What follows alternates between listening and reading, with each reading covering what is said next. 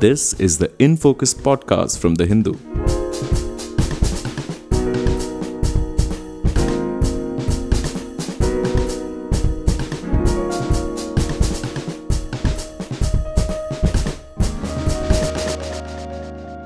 Hello and welcome to the Hindu's In Focus podcast. I'm Anant Krishnan, your host for today. Nearly 20 years after invading Afghanistan to oust the Taliban and Al-Qaeda, the US military vacated its biggest airfield in the country on July 3rd. All this while the Taliban's march through northern Afghanistan gained momentum, with reports of the capture of several districts from fleeing Afghan forces. Fighting is raging and uncertainty prevails amid the US exit. Where is Afghanistan headed, and what are the stakes for India? Helping us make sense of the situation is Suhasini Haidar, the Hindu's diplomatic affairs editor, and Stanley Johnny, the Hindu's foreign editor.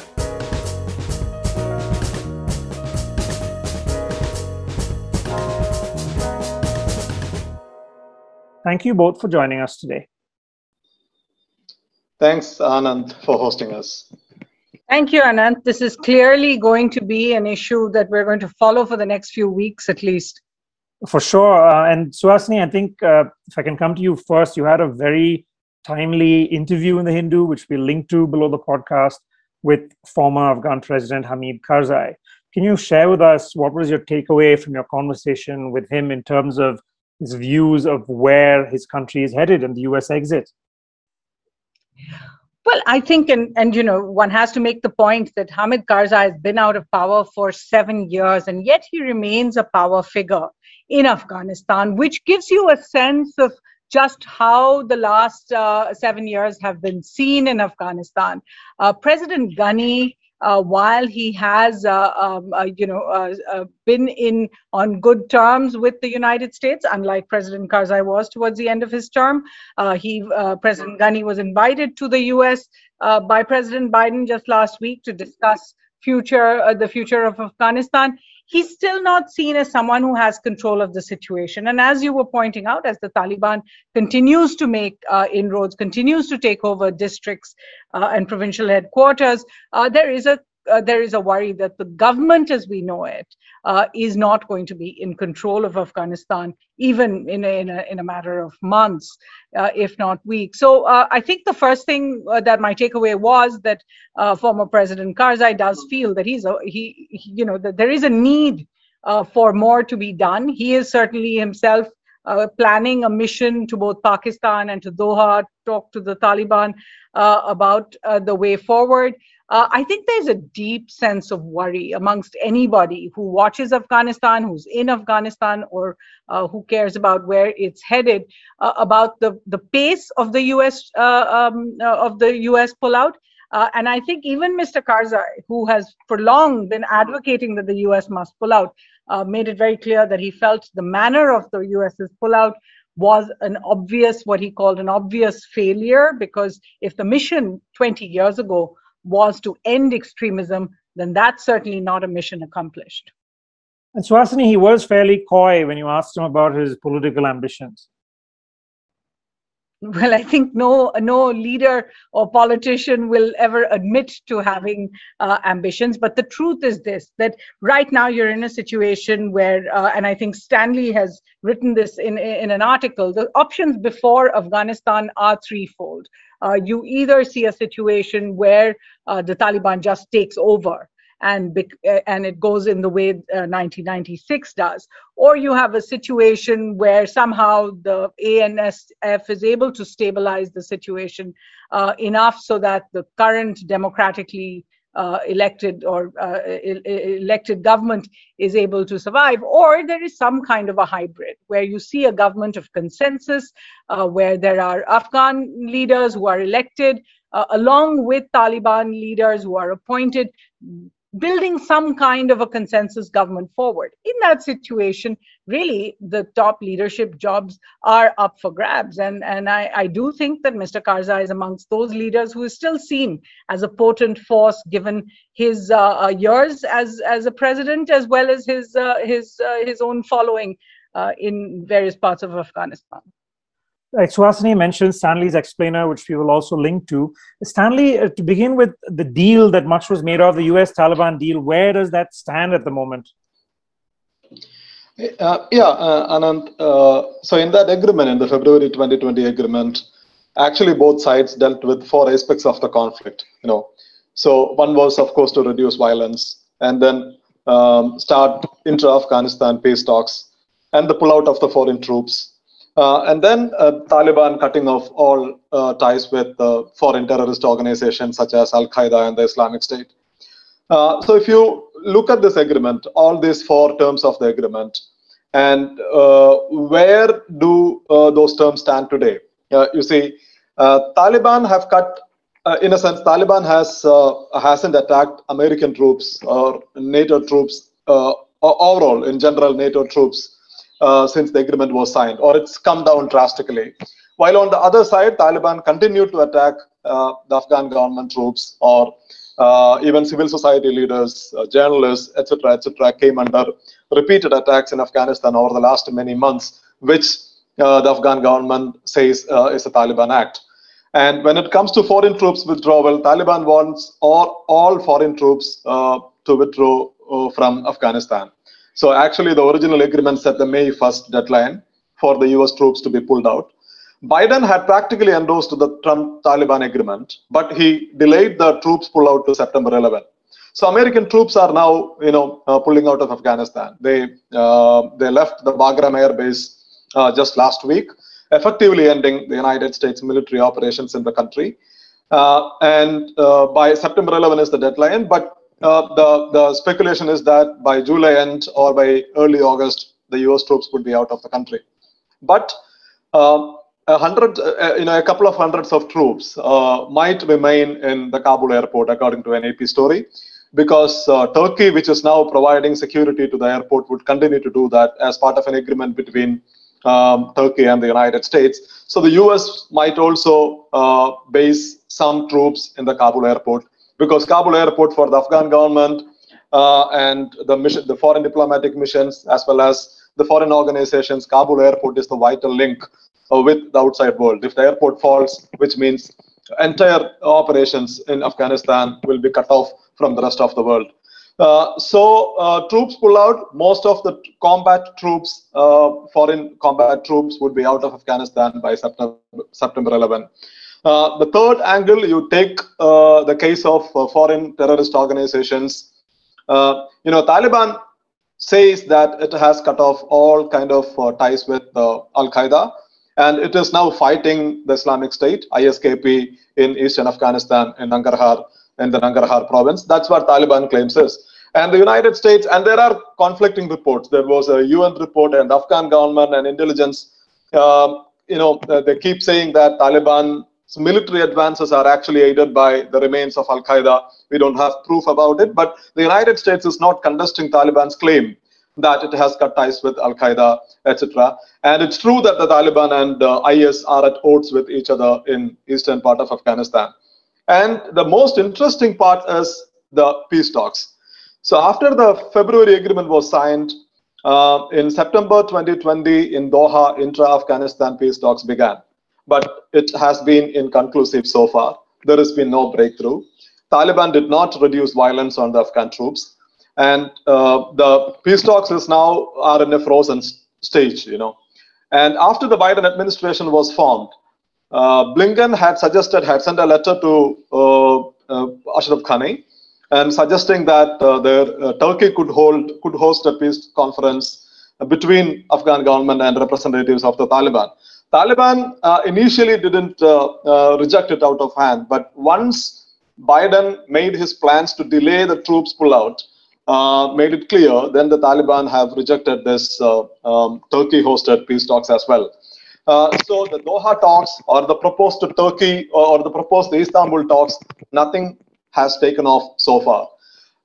So we have to see whether the Taliban would return to the table once the foreign troops were out, or whether the Taliban, which are already making rapid progress on the ground, would continue the military operations aimed at a takeover of the whole of Afghanistan. Now, Stanley, coming to those scenarios you underlined in your article, where do you think things are headed? If you had to highlight one of the three as being the most plausible, do you think the Taliban will come back to talks now that the US has left? Or do you think they have Kabul in their sights? Or do you think it's going to be a hybrid situation where parts of the country are under their control and the ANSF has control over other parts of the country and perhaps the capital as well? Yeah, I think a power sharing government, I think that looks, or a peaceful settlement, at least for now, I think it looks a very remote possibility.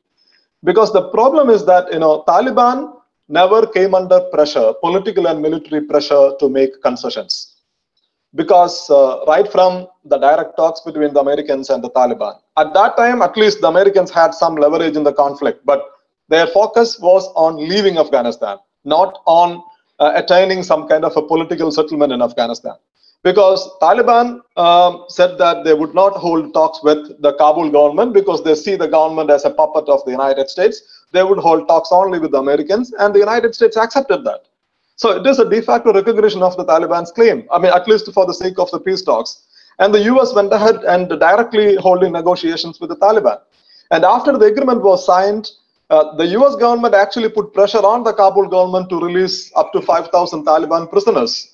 And the government had to do that. So in any of these phases, if you look at the signing of the agreement or the American withdrawal, Taliban did not come under any military or political pressure. So the point is that why should they go to the talks now? Because at a time when they are actually making advances on the battleground, and in many places in the northern district, the Afghan government troops are retreating, or they are just giving up posts without even a fight. So I think a peaceful settlement, I think it looks like a very remote possibility. And it's possible that in the battleground, the Afghan troops are now, as the Afghan commanders have made it clear, that they are focusing on the key districts and the city centers, so that they are retreating from the faraway districts in the countryside where Taliban are already strong. So in that case, the next phase of the Taliban's offensive would be to take over the cities. They are already in Kunduz city. Kunduz province, according to many analysts, could be the next big province to fall into the Taliban's hand. Once the Americans are out, I think it could shift to the city centers. So we don't know what will be the actual outcome. So American intelligence agencies have apparently concluded that the government could fall, Kabul could fall in 6 months. In the 1990s, if you look at it, the Soviets were out of Afghanistan in 1989. And after the Soviet Union collapsed, Najibullah government fell. It still took 4 years for the Taliban to take over Kabul. So now the United States says it would continue the security assistance and military and diplomatic and political assistance to the Kabul government. And if the help continues to flow in for the Kabul government, and if the regional players also, we don't know what kind of a role which Russia and China are going to play once the Americans are out. So in that case, it may not be an imminent fall of Kabul, because the government still has hold in the cities, in almost all the population centers. So it's possible that we could see a prolonged civil war-like situation between the Taliban and the government forces. Now, in light of what Stanley just said, Suhasini, what are the options for India? Safe to say, it seems India is talking to the Taliban, but is the MEA saying on some level that they are, or are they still publicly denying having any contact with them? And is it just a matter of time before we go down that road? What is the situation as far as you see it in terms of India's engagement with the Taliban at the moment? Well, certainly they're looking at the specter of what is unfolding in Afghanistan, as Stanley has put out there, with increasing amounts of worry and concern.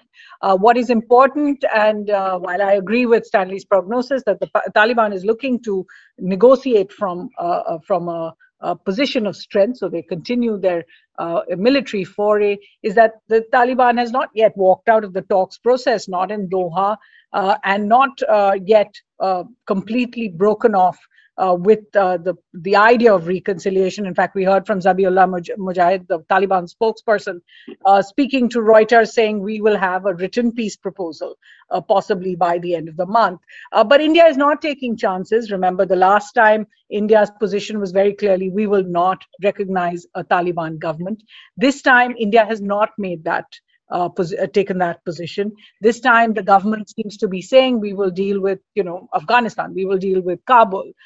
So when it comes to that question that you asked about how is the MEA dealing with reports about talks with the Taliban, there have been 3 separate MEA responses in the last month on this. The first time when it did emerge that there were some contacts between the government and the Taliban, the MEA's response had been very interesting. Asked a specific question about that report. The MEA's response was, we are in touch with all stakeholders. A few weeks later, in fact, we at The Hindu had broken a story about a Qatari official saying that he understood that Indian officials had met with Taliban in Doha, had made a visit to Doha very recently in the last few weeks. Interestingly, the announcement coincided around the time that the External Affairs Minister, S. Jaishankar, had visited Doha twice within a span of a week. And that Qatari official's statement was essentially that India is in touch with the Taliban or has made this visit to the Taliban. Again, the MEA's response was, we are in touch with all stakeholders. India is engaged in Afghanistan completely. But then the third announcement report that came out said specifically that it was External Affairs Minister who had met with leaders, Afghan leaders like Mullah Baradar there in Doha. And that's something the MEA came down very hard on and made a very, very strong denial of, called them baseless and mischievous reports.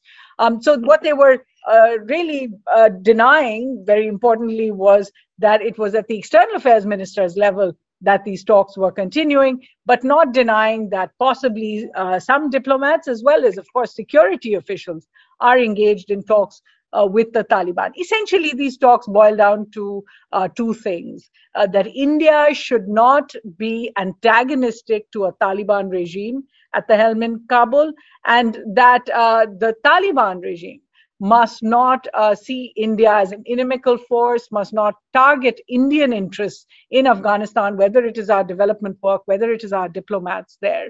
I do think, as I said, India is really taking no chances on the security front. You've already seen for the last year, 2 of the 4 Indian missions in Afghanistan have been operationally closed. The government brought back staff from those 2 in Herat as well as in Jalalabad, ostensibly because of the COVID pandemic, but actually we understand that it was really for security reasons and they have not yet gone back. So India is taking a very, very cautious position, and even this engagement with the Taliban that comes right at the end when frankly the US has pulled out, the Taliban looks to be getting more and more powerful in Afghanistan, and every other player in the region has already talked to the Taliban. Every other player in the region, Russia, China, Iran, everybody is in touch with the Taliban. At that time, India's decision to open what are furtive right now, closed door and very quiet talks, is essentially a very cautious position. Suhasini, on the Pakistan factor, something we haven't spoken about yet. How do you think we should understand how things have changed from 20 years ago to now in terms of the Taliban-Pakistan equation? That's something that obviously India has always been concerned about. How are things different now, if at all, from 20 years ago? Unfortunately, it is yet to be seen whether they are really going to be different in terms of how it plays out in Afghanistan. One of the things President Karzai said again and again, and he is in fact going to visit Pakistan, is that there must be no foreign influence on Afghanistan, that Afghanistan must be sovereign. That's the red line as far as the Taliban joining any kind of power sharing is concerned. But in actuality, we all know that it is Pakistan that has been leaned on by the United States, by Qatar, by Turkey, by others in this Russia, China, Iran, in order to use its influence with the Taliban. The US came in to fight extremism in Afghanistan, to fight the Taliban. They put several of these Taliban leaders under sanctions. And 20 years later, not only is there an acknowledgement that these Taliban leaders were supported by Pakistan or that they are housed in Pakistan, that there is, the position now of the international community is to actually be asking Pakistan for help to deal with the very leaders that were put under sanctions. So there does seem to be a real sense of deja vu that the international community has not yet understood that regardless of who comes to power in Afghanistan, until the safe havens for those who perpetrate violence against civilians, terrorist groups, are not out of Pakistan, that violence can be turned on and turned off at any point. So I think that while India understands the sensitivity of the situation, India itself has been in some kind of quiet talks with Pakistan for the last few months. There was that ceasefire announcement between the two, and India has not wanted to rock the boat, if you like, in Jammu and Kashmir, and has tried to play the role of a responsible player so the regional situation does not escalate.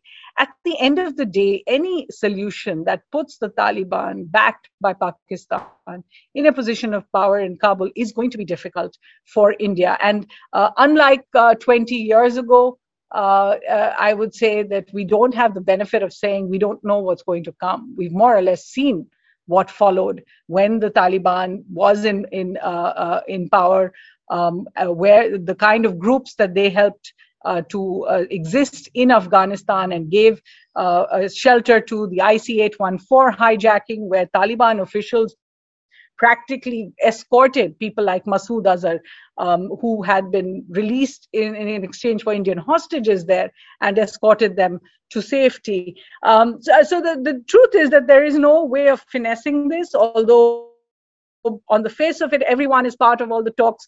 India has consistently been a part of every conversation and conference talking about Afghanistan. The truth is there is no way to put a gloss on what we are seeing right now as the United States hastens its exit and hastens its race, if you like, to the exit door. Thank you so much, Suhasini and Stanley. This is a topic, no doubt, we are going to be coming back to again and again, and I'm sure we'll have both of you back on this podcast. Thank you so much for joining us today. This is the In Focus podcast from The Hindu.